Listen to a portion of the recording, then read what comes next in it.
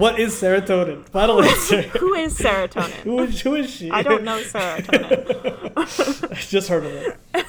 I'm Sienna. I'm getting my PhD in neuroscience, and I don't know who serotonin is, and I'm too afraid to ask. For years, we've not known.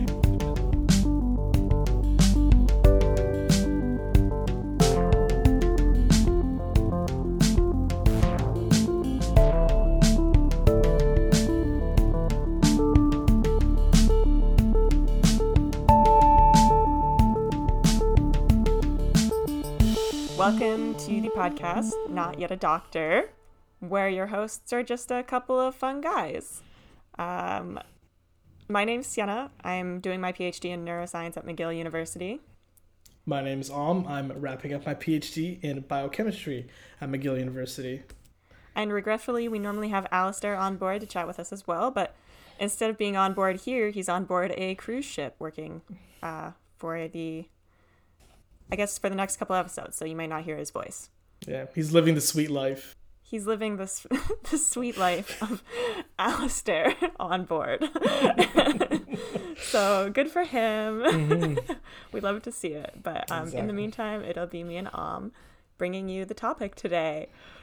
The biologists have taken over. Yes, exactly. Our true agenda has been to take over with biology. Exactly. We put him on a boat. Yeah. When we say on a boat, we mean we killed him. Alistair's dead. He's gone now. Sorry, guys. I hope you didn't like chemistry too much. Mm-hmm.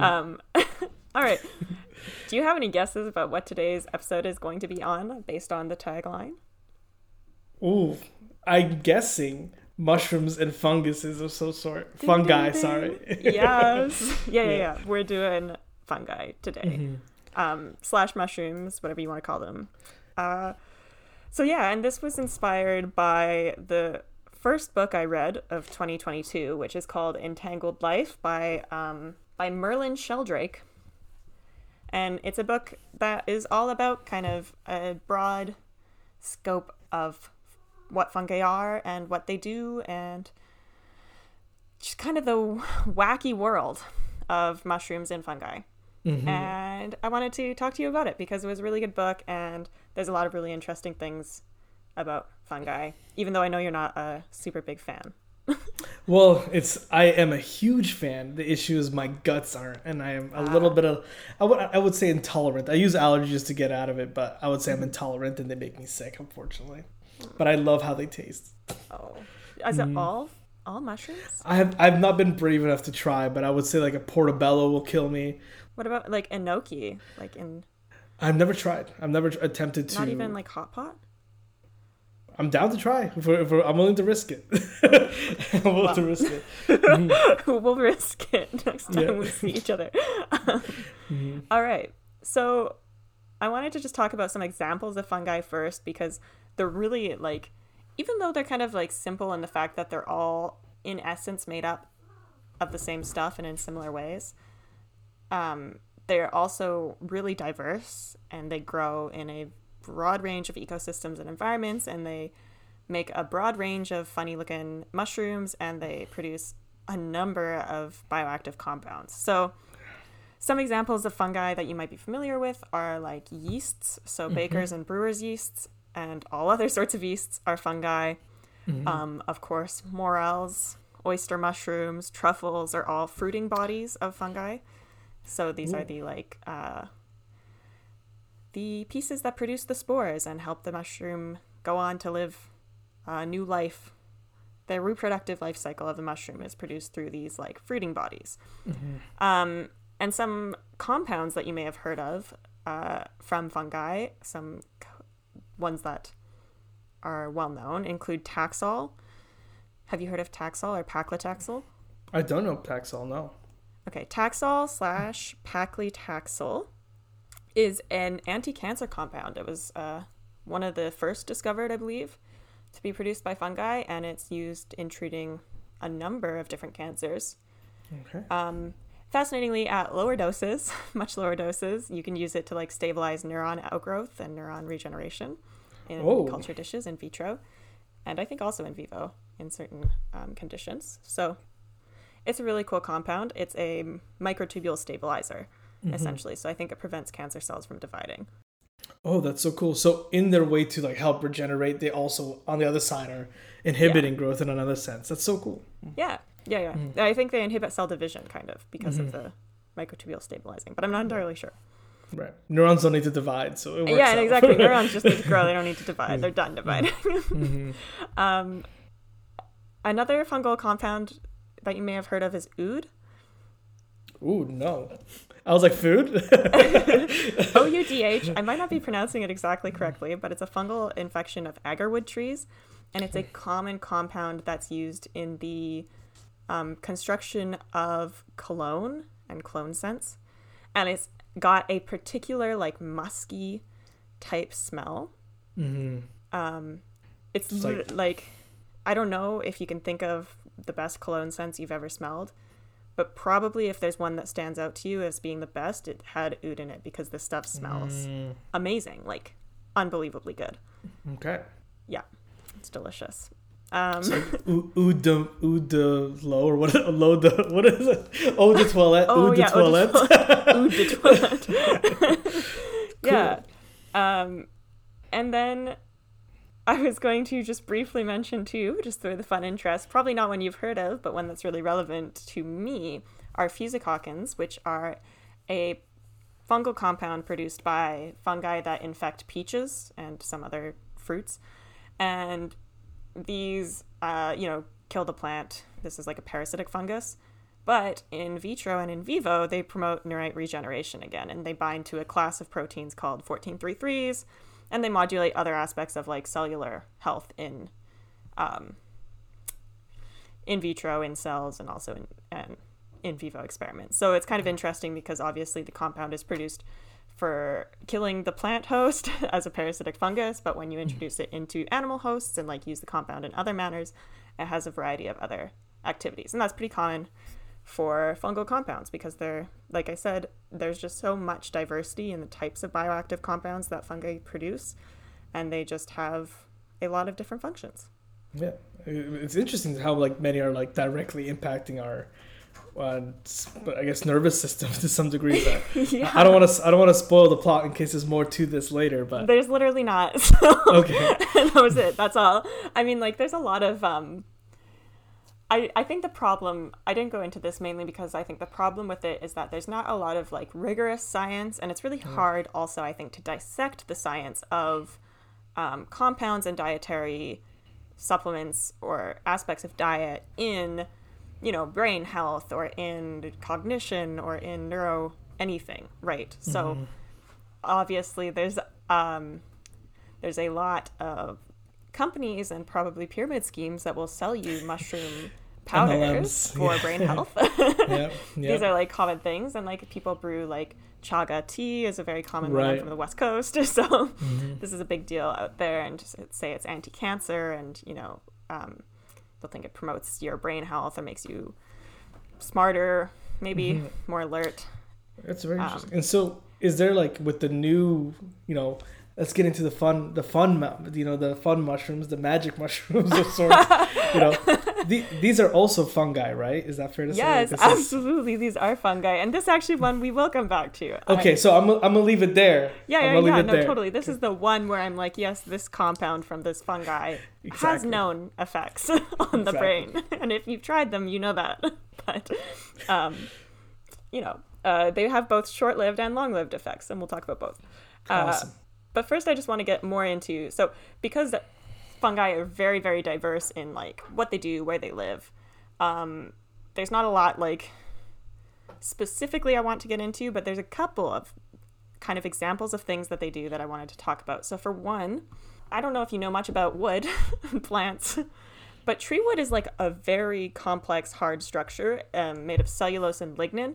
And lignin is like cellulose, except much more branchy and much like kind of like a random structure of sugar chains. And so this is really hard to break down because it looks like a bunch of different things. And so if you want to have an enzyme that can like recognize it and bind to it and break it down, it's almost like too complex for one enzyme to recognize all of it.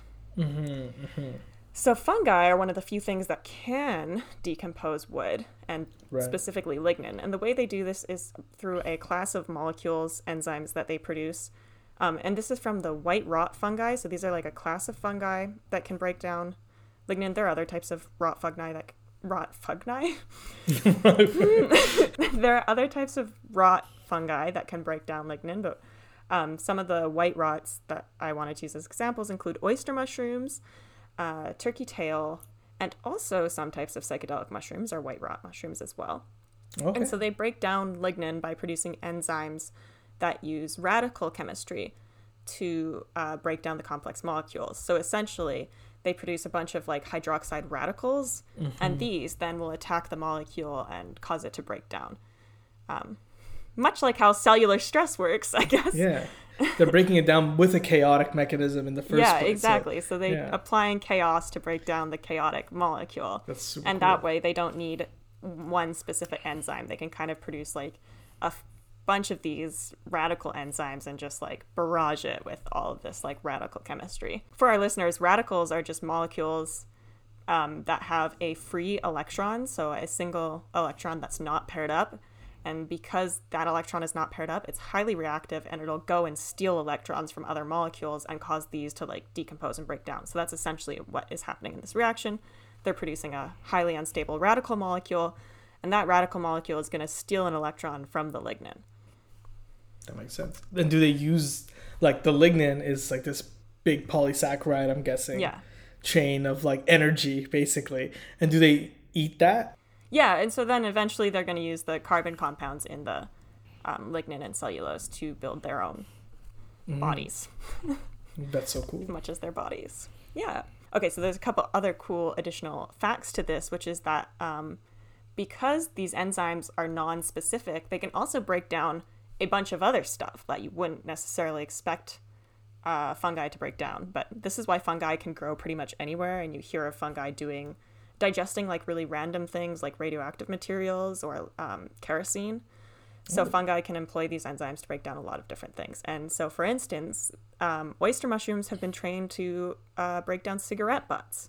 And they'll eat and bloom off of cigarette butts. And because they're breaking down the compounds and molecules in these in the substrate, it makes them safe to eat. So it's not like the oyster mushroom now is like contaminated with the toxic compounds of a cigarette.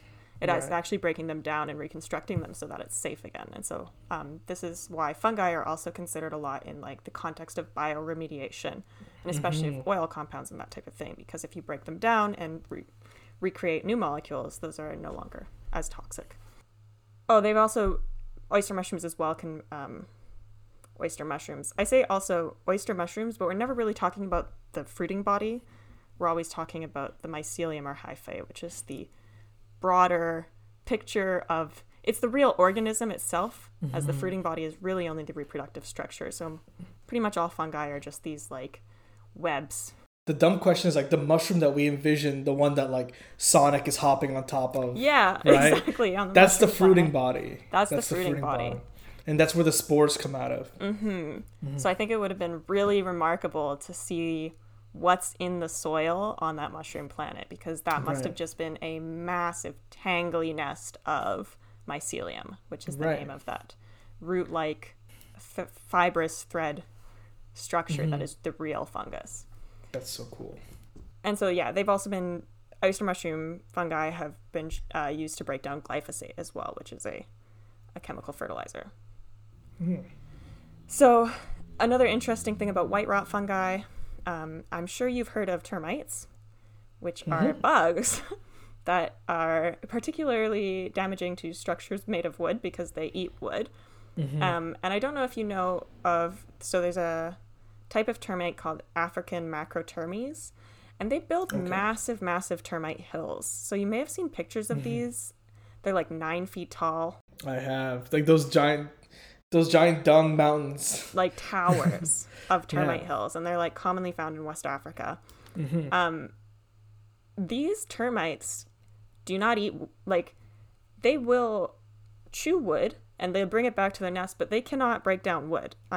Unsurprisingly, very little can. What they have in their termite hills are sort of combs where they're culturing white rot fungi. And so they take wood and chew it up and spit it into these combs full of white rot fungi, and the white rot fungi break it down, and then they eat what the broken down compounds that come out of that decomposition. So they're kind of like little cultivators. Yeah, structural symbiosis in a sense. Yeah, right? exactly. Yeah. And pretty much the whole fungi world is a mess of symbiosis. Like fungi are cooperating, collaborating, and competing with like everything else on the planet constantly and in various different ways.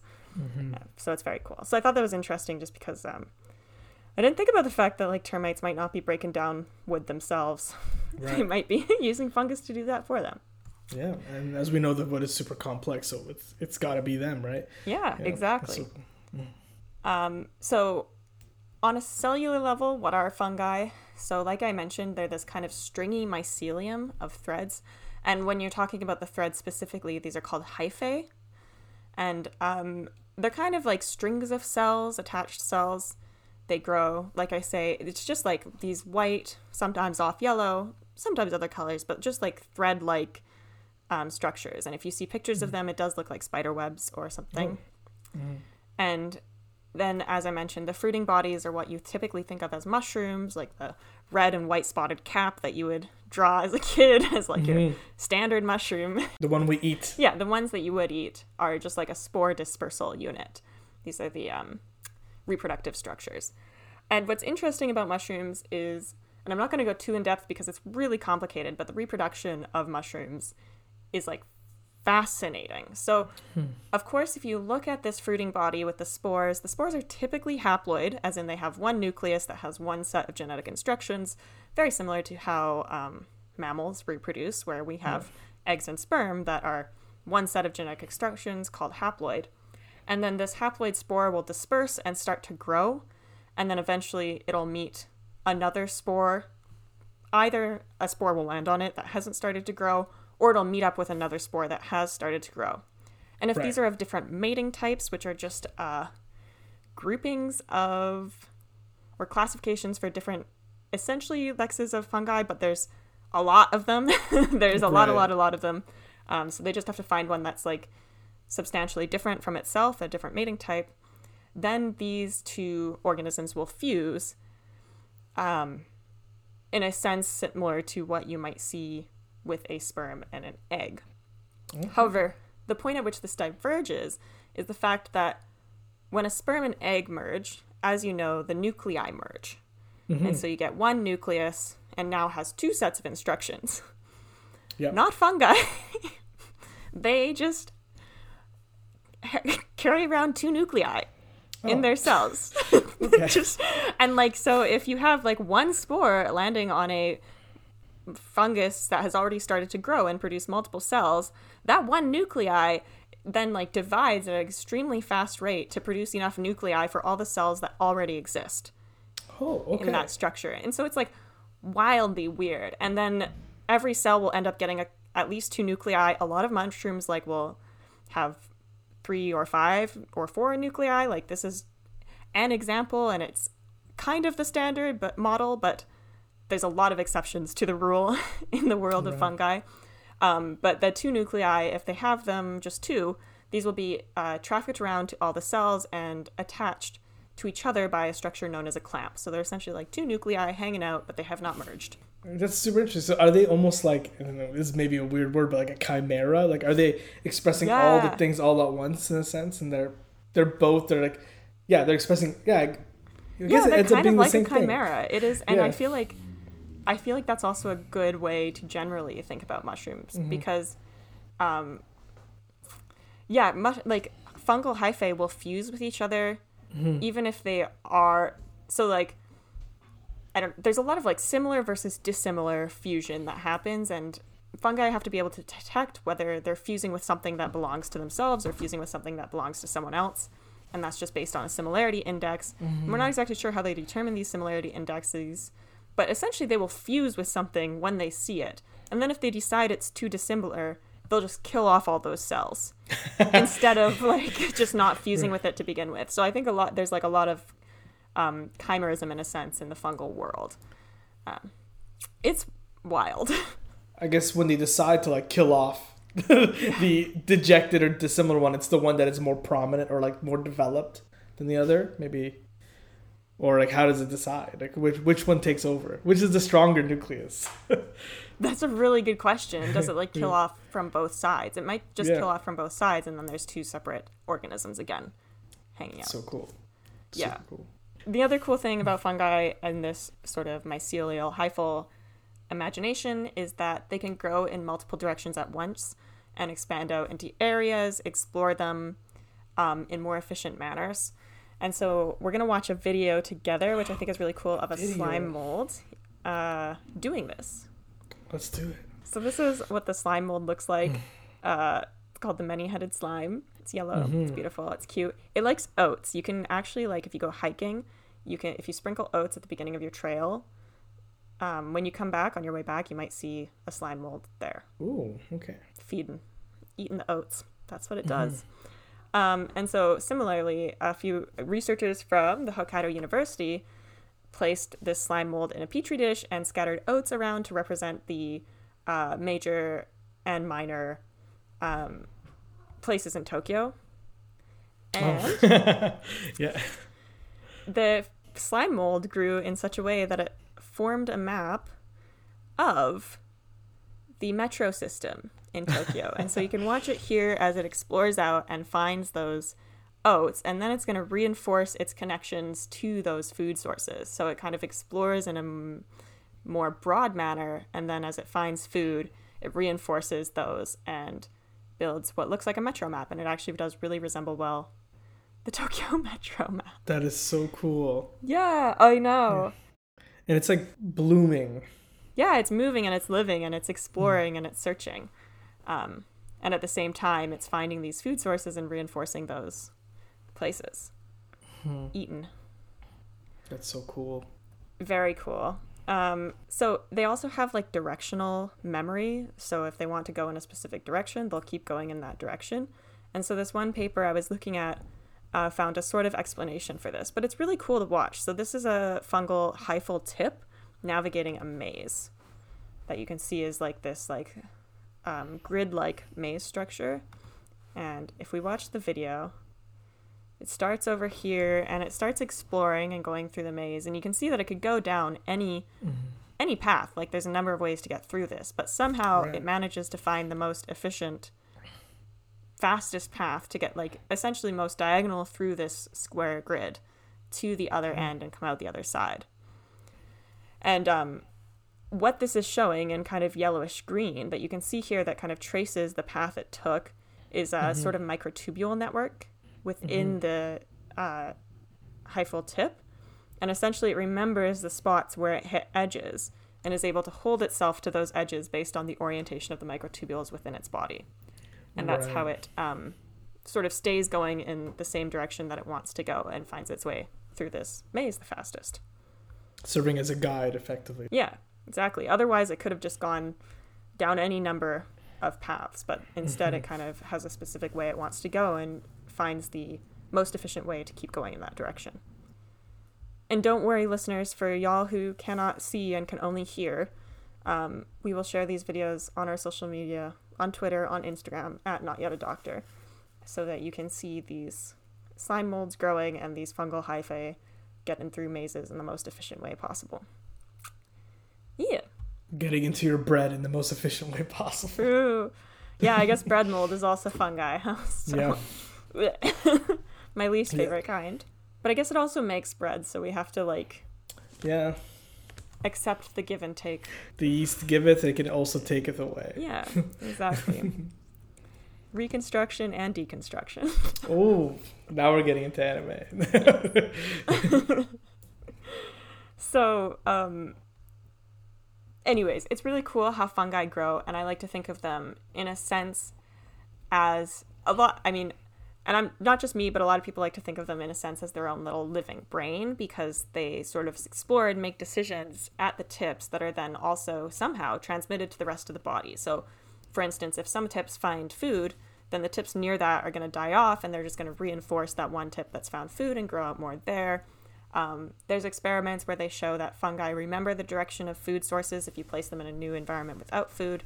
the direction that the food was in the old environment is the direction that they grow in most strongly to begin with. So it's very, very cool. But I think another way of thinking about it too is that like with our bodies, we can really only do one thing at a time. Like we can walk in one direction, we can take one path at a time. But with our brains and our imaginations, we can kind of imagine a variety of scenarios at the same time and then kind of pick the scenario that we like the best and choose to go down that route. Fungi are kind of doing that process with their bodies. So they're picking they're imagining all of the scenarios, they're trying all of them, and then they're picking the one that suits them the best. Right. So living brain. Makes a lot of sense. Yeah, and so the mycelium, the vast majority of mycelium, I guess, live in soil and in the ground. And here's another place where they're in symbiosis with their environment. So essentially pretty much all tree roots and all plant roots are interconnected with fungi, as in those fungal hyphae, those little threads, grow in between the cells of the roots. And so it's this like it's called a mycorrhizal network. And essentially it's this like shared exchanging network of the fungal hyphae, which are growing into the roots and feeding vitamins and minerals to the plants and trading them phosphorus and things like that. And the plants, which are producing carbon from their beautiful big green leaves and the sunlight, and then shuttling that down and trading it back to the fungi. And it's been estimated that for like some trees, 30% of the carbon they produce ends up going to the fungi, which is remarkable and a huge amount of it.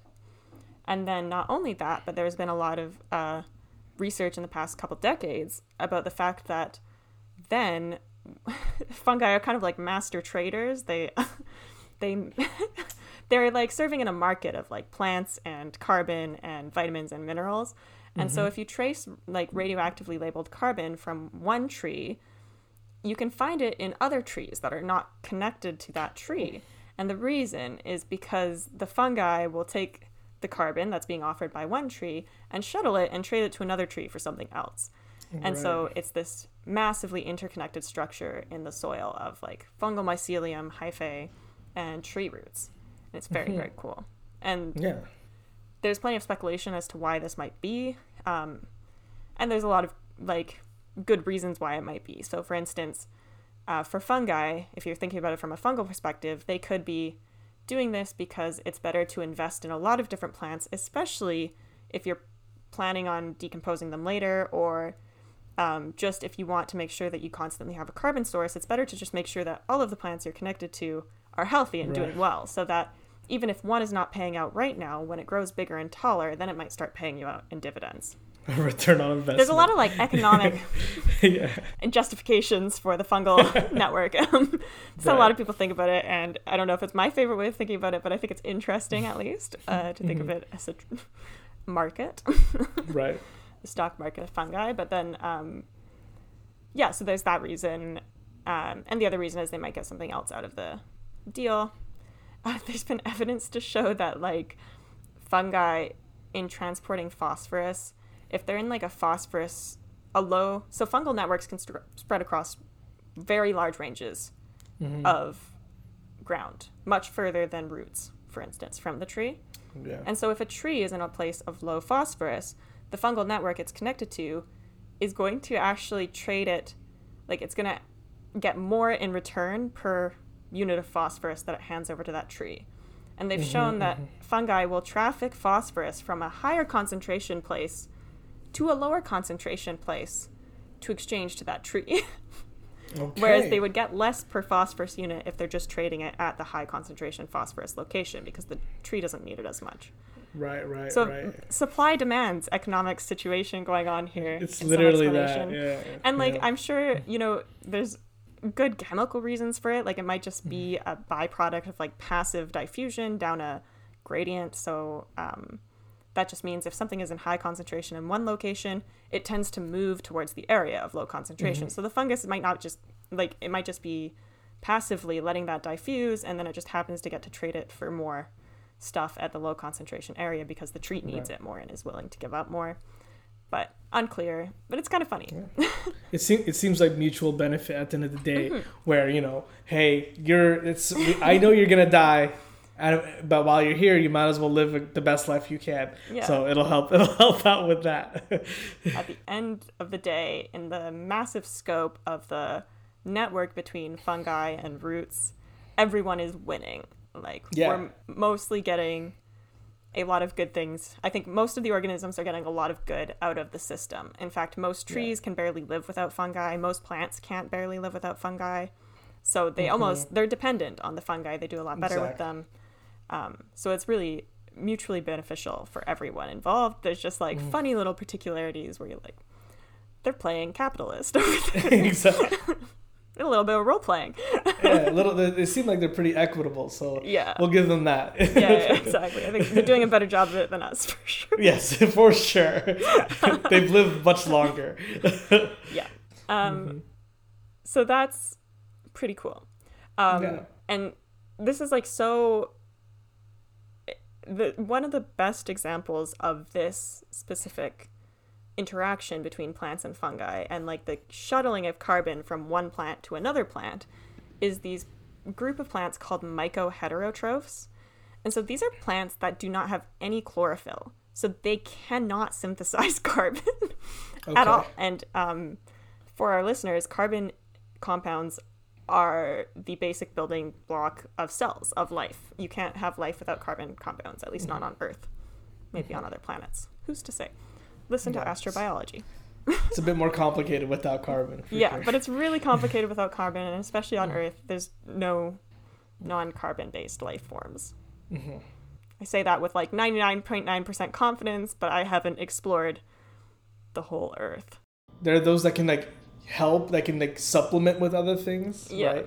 But nothing that's like independent completely. Yeah, and if you think of it, like just like fats, lipids are made of carbon, so eventually you're gonna need a carbon compound to form your cell membrane. Exactly.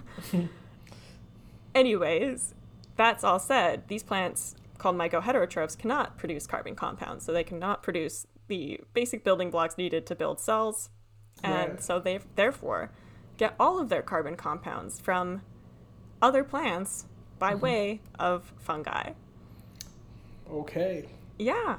They use them as like a shuttling? I'm not exactly sure. But these guys are just living off the system, and I respect them for that. Absolutely. Yeah. That's a class of plants. That's a class of plants. Okay, and they're very beautiful. They're like, they come in a bunch of different colors, except green.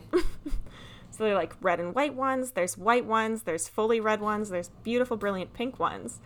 They're just these beautiful plants that just shoot up out of the ground. No green, no leaves, just flowers, essentially. Well, good for them. They found their way. Exactly. And the last fun fact, to kind of close off this section of the discussion, is an estimation of the total length of mycelium, so of these threads, within the top 10 centimeters of soil on Earth. Okay. So the total length within the top 10 centimeters of soil on Earth of these fungal threads is to be half the width of our galaxy. Wow. Wait, what? It's a massive living organism. Okay. There's so much fungi there. 0.5 Milky Ways. 0.5 Milky Ways. Worth of, wild. in the top 10 centimeters. That's not even looking at the rest of the dirt, soil. Yeah. So it's wild. And they like compose up to 30 to 50% of the biomass of soil. So like the living component of soil is fungi. Good for them. Hey, yeah, they're doing it all. They're doing the trade routes. They're like making deals. They're doing it all. Good for them. It reminds me of like settlers of Catan. It kind of is that. They're traveling between the tiles. They're offering you 2 sheep for their 1 wood. They're like, you're not going to win the game, but you can play for a bit. Have some fun while we're here. Exactly. But we will win the game. We always do. We've already won. They're like one of the main decomposers of the earth. Like they're winning the game whether or not you're enjoying yourself while you're playing, That's true. So those are fungi. Fun facts with fungi. Fun facts with fungi. So finally, I wanted to talk about 2 cool instances of sort of fungal interactions with living organisms, as is what I've entitled this section. And so the first one we're going to discuss which you may have heard of due to its popular inclusion in a video game series. Oh, okay. Can you think of what that might be? This video game series or the Video game series, a mushroom? fungi, Is it- infections. Oh, is it like Last of Us or something? Yes. Yeah. Oh yeah. I've never actually played it, so No? that's Oh it. my God. I've only watched people play it. Well, that's good enough. So, if Mhm. you haven't played Last of Us, it's about a fungus that turns people into zombies. But this was based off of the very real fungus that infects insects, and there's like actually a broad diversity of fungi that infect insects. But the one we're going to be talking about is called Ophiocordyceps unilateralis. But I'm just going to call it cordyceps because I'm lazy. And this is not what necessarily fungi experts do. This is just a meme thing. So don't like go out there calling it cordyceps and expect to be understood by somebody who studies fungi. They'll probably be like, which one do you mean?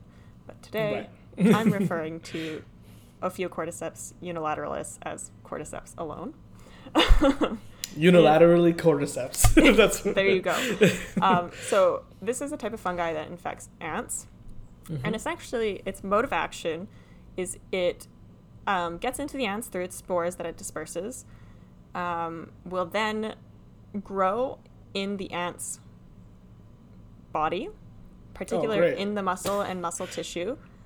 It will lead to muscle wasting, but most interestingly, it actually leads to a very specific ant behavior where it causes the ants to climb up trees quite high, to climb out onto a leaf, and then it'll bite onto like a main leaf vein, and like it's called a death grip because it cannot let go. Oh. Will not let go. Okay. And then it dies, and then the fungus will bloom out of the ant's carcass and scatter spores down from that high spot. So this is like very advantageous to the fungus because then its spores get to have like more wind travel as though it would like if it was growing close to the ground. Just rain on other ants, basically.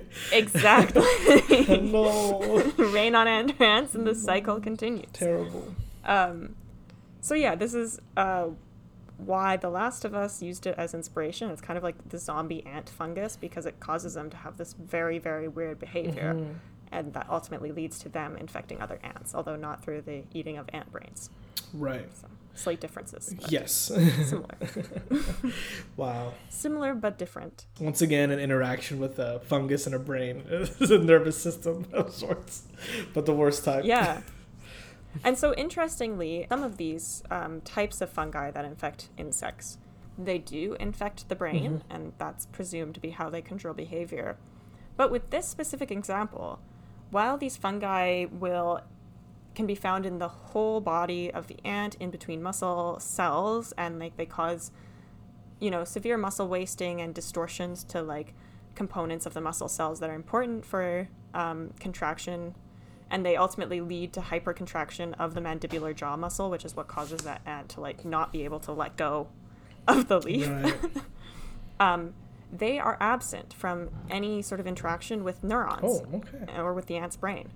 So this is like almost entirely seems to be mediated through fungal muscle interactions, but it's very odd because we don't understand then how it influences the ant to climb up the tree. Yeah.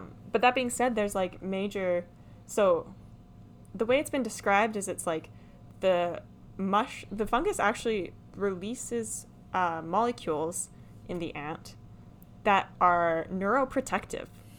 So it's preserving the brain despite that there's like massive, cell wasting going on elsewhere. It's causing preservation of the brain and nervous system, but also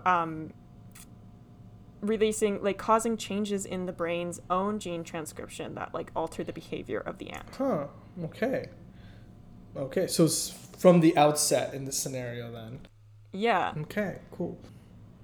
But who knows? And that's like, it's still under investigation how exactly that works, but there's some evidence also to suggest that maybe it has something to do with circadian rhythm cycles and why, like, time of day where ants would climb up to trees, it's inducing them to think that it's that time of day or something like that. Okay. But just like a very weird and creepy aspect of fungi. And I think I pulled up a picture. you can see here this ant has bitten down on a leaf vein in a death grip, and out of its head is growing the stalk of this mushroom. Indeed. This is quite terrifying. It actually kind of grows out of like the thorax area, but it's hard to tell in this picture. Yeah. And then it will release its spores to infect other ants. Perfect. Wonderful. Alas. Wow. Wonderful. That's absolutely wild. Yeah, that's absolutely wild. You'd never expect something like this from... well, I guess it's almost parasitic in this scenario, right? It is it is a parasitic fungus. Yes, this is a parasitic one. And for whatever reason, like it has to be, its life cycle is dependent on infecting the ants. Like it can't live outside of the ants. So this is just this is how it lives, unfortunately. Depends on ants. But a lot of parasites are like that, I guess. There's been some cool sort of 3D imaging studies of what these fungal cells look like when they're integrated into sort of the plants into the ants' muscle system. And so here you can see an A.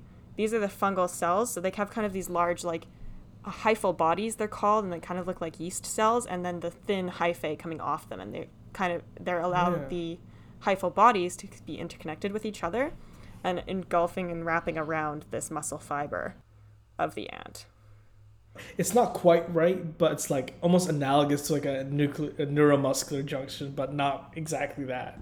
But it's like around the muscle and like inducing that contraction, right? So for people who don't know, muscles are activated by motor neurons, and motor neurons attach to the muscles at these neuromuscular junctions, they're called, which are very specialized little regions of space where the muscle sits next to the end of the neuron. And it has all of these specialized interactions that go on between it. But the fungus doesn't seem to interact with the neuromuscular junction nor with the motor neuron at all. It might be adjacent to that, but it really seems to cause distortions to the muscle itself, and that's sometimes it can even be seen penetrating the muscle, like the hyphal tip will break the cell wall and be like inside the muscle cell. Creepy. But not in the motor neurons. Peculiar. Creepy. Peculiar. It's a hostile takeover, honestly. They're on strike. If everything is a corporate analogy with fungi, then this is the hostile takeover. This is what's vertical integration, okay? Oh man. So it's very cool, very creepy, and very interesting. Absolutely. The ways that fungi can interact with other living organisms. And then the other way that isn't really a way that fungi necessarily interact with other living organisms, but could be thought of as that, is thinking of psychedelic mushrooms. So psychedelic mushrooms typically are referring to mushrooms that produce a compound called psilocybin, and this is a known hallucinogenic, psychogenic drug. It is metabolized into a compound called psilocin in our blood. Psychedelic drugs act within the serotonergic system, or serotonin receptors in the brain, and because of this, they've obviously been of great interest to humans all over the world. A lot of cultural uses, historical uses have been documented. I mean, it's been known forever, but they don't just act on humans. It acts on other classes of life. Some insects find them toxic, some insects eat them and like them. One type of fungus that produces psychedelics also produces, so it's another parasitic fungus, and it grows in the butts of this type of wasp fly, I guess. I can't remember sure, but a flying insect, and causes them essentially to fly, and will spray the spores out of their butt for the fungus. And it controls them by producing like a combination of like a methamphetamines, produces methamphetamine type molecules as well as psilocybin. Oh. And does this have an effect on the insect and is part of its like mind control system to cause it to fly around spraying mushroom spores everywhere? It's unclear, but definitely weird that these mushrooms are producing drugs that are known to act on brains, and for what reason we don't really know.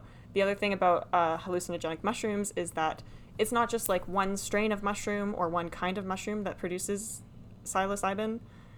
It's developed many, many times in the course of evolutionary history in different types of fungi. So there's not like one class of fungi that evolved at once and is responsible for all of the psychogenic effects that we can see in mushrooms. A lot of different mushrooms have evolved the ability to produce psilocybin, probably for a variety of different reasons, which is cool. And it's really, really cool because although, it's hard to define whether or not specific molecules have an effect on brain health and behavior in humans, this one definitely does. And there's been not only just like kind of general research studies into the effects of it, but also clinical trials because of its ability or clinical application in treating PTSD and depression, and especially severe treatment-resistant depression. So if you've never tried a hallucinogenic drug, for probably good reason, because they're illegal and you don't want to get in trouble for no reason, people are scary when you break the law,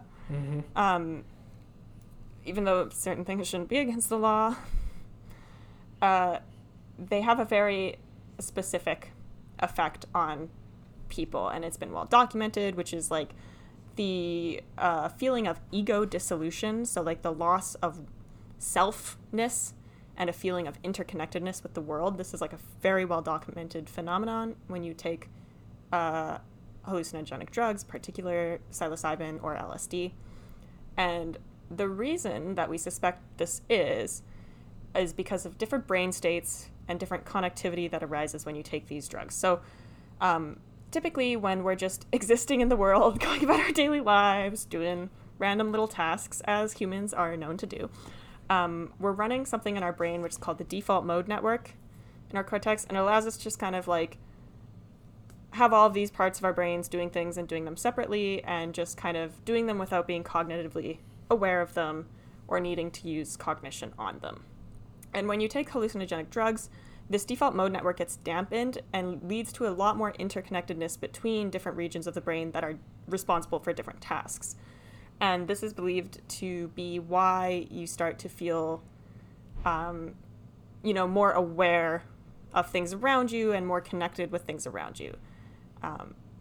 And the field of neuroscience is foggy. It's a foggy place. And this is probably the best explanation I'll be able to give about it, but that's essentially, there's like this increase in connectedness between different sort of regions and functions of the brain that aren't there when you're normally just living your life not hallucinating or on psychogenic drugs. Ideally.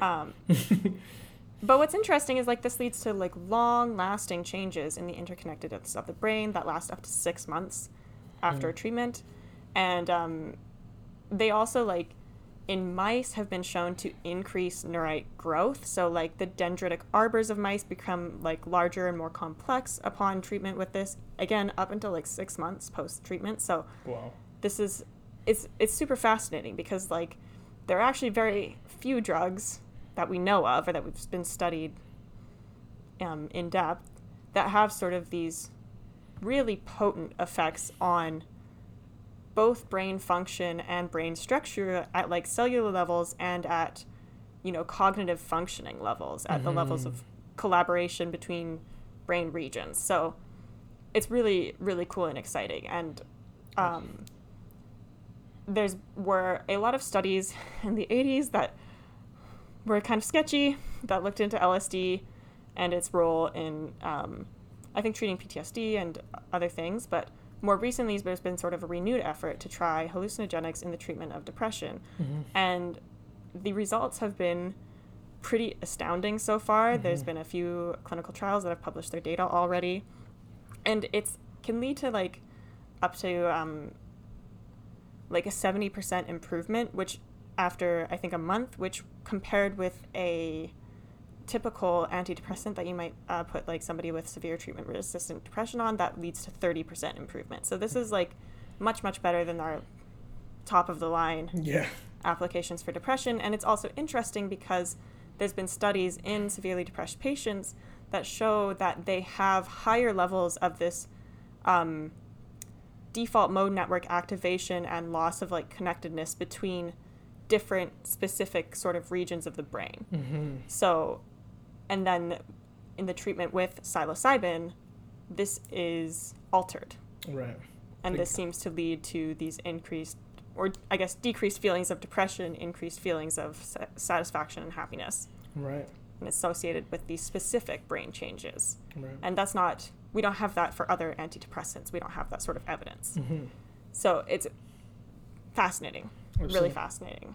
And like, I guess like, it's kind of sucks that it took this long for us to like play with something that we've known about for so long. And I guess the big limitation has always been, I guess, the legality of it, right? Exactly. And I think it's one of those things that I find incredibly frustrating. And frustrating. It makes me angry. There's a lot of drugs that have been illegal for cultural reasons, yes. and especially in America and Canada. Like marijuana, which was only recently legalized, but like none of these drugs, especially these plant-based ones, you know, mushrooms, marijuana, these aren't dangerous drugs. The amount that you would need to take of psilocybin to even get close to any sort of toxicity would be like 1,000 times a big dose. Like something that you would take to get you super high, you would need to take that 1,000 times more of it to get a toxic amount of drugs. So it's not like these were, made illegal because of their relative safety to people. It's only ever just been like a cultural... It's a systemic issue. Let's put it that way. Yeah. Of course, the underpinnings of our society, which are colonialism and racism, right? Exactly. And so it's sad and frustrating because there's a lot of there are some like documented uses of mushrooms in indigenous cultures in South America, and I'm assuming that there would have been this type of use in indigenous cultures all over the world, right?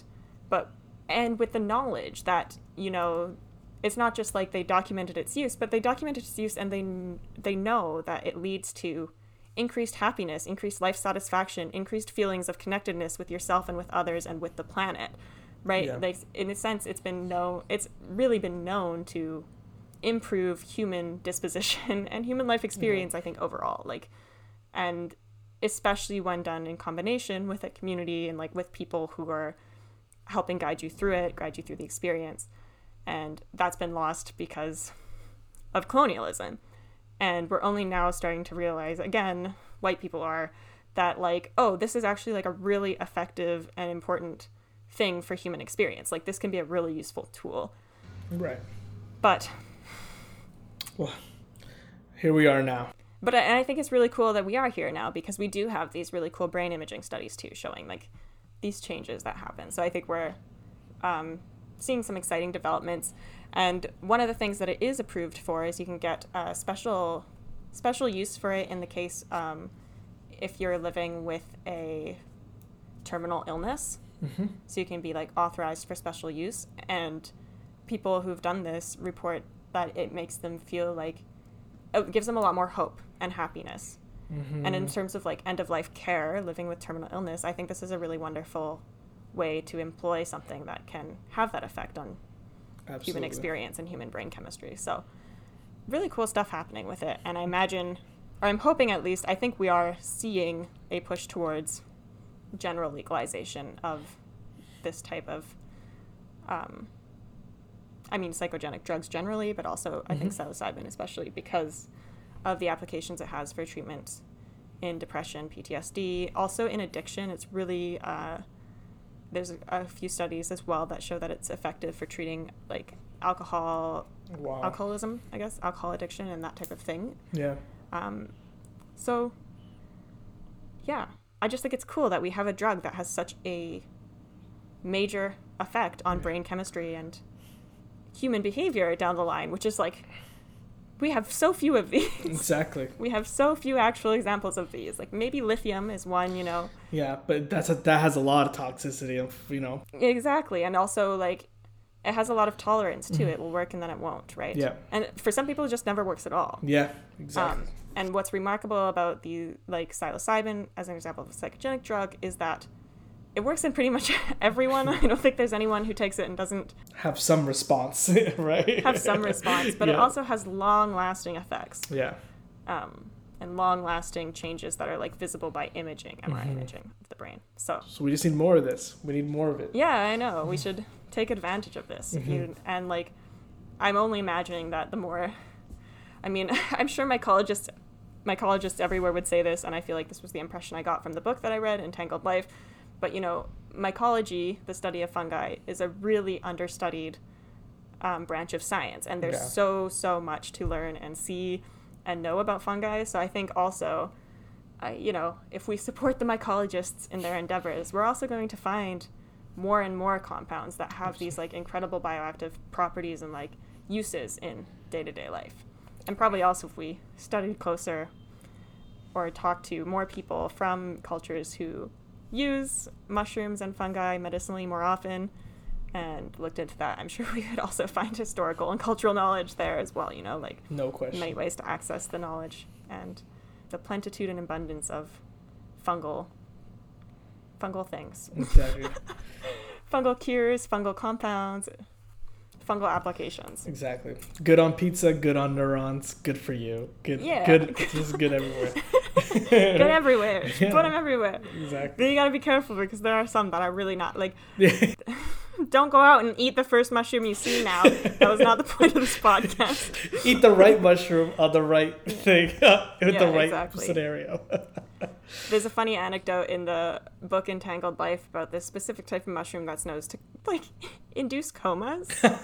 So very poisonous in, like, a lot of guidebooks. Right. They're saying, like, if you read most guidebooks, it says, do not eat, poisonous.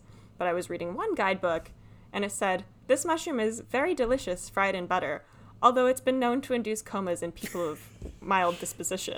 And so it's like, some mushrooms are very dangerous, but only for some people. Exactly. It feels a bit like a call out, right?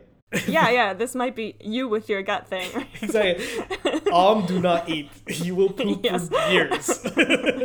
Stay away. Not good. No good.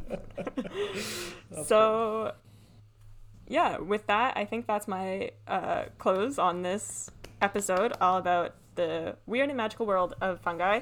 And before we end, I would just again like to thank Merlin Sheldrake for writing the book Entangled Life. It's a really, really good book.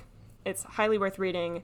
It's not super scientific, so even if you're not into if you're not into dry stuff, this is not dry. This is moist, just like how fungus like it. So it's a great book. It's really worth reading. He, after writing it and publishing it, he took a copy of it, inoculated it with oyster mushrooms, let it decompose, and then ate the oyster mushrooms because he's that much of an avid fungi. He's a fun guy. I don't know. Fun guy eating fun guys. Made of his fun guy book. Yeah. That's so cool. He made the book. The mushrooms decomposed the book. He ate the book. It's like the circle of life. That's awesome. That is pretty awesome. Yeah. So it's pretty cool. Mm-hmm. Yeah. So that's all. Thank you for listening. This has been Not Yet a Doctor with another fabulous episode. Listen to all of our previous episodes if this leaves you wanting more. And check us out on social media if you want to see both the images for this episode, diagrams of fungi, and the videos of them navigating mazes at Not Yet a Doctor. That's on Instagram and Twitter and Facebook. Or you can email us at phd32b. That's phd32b @gmail.com if you have specific questions or you just want to say hello via email, if that's your thing. We're more than willing to hear from you. So thank you for listening. I've been your host, Sienna. I've been and it's been fun, guys. Catch you on the next episode where we'll talk about something else.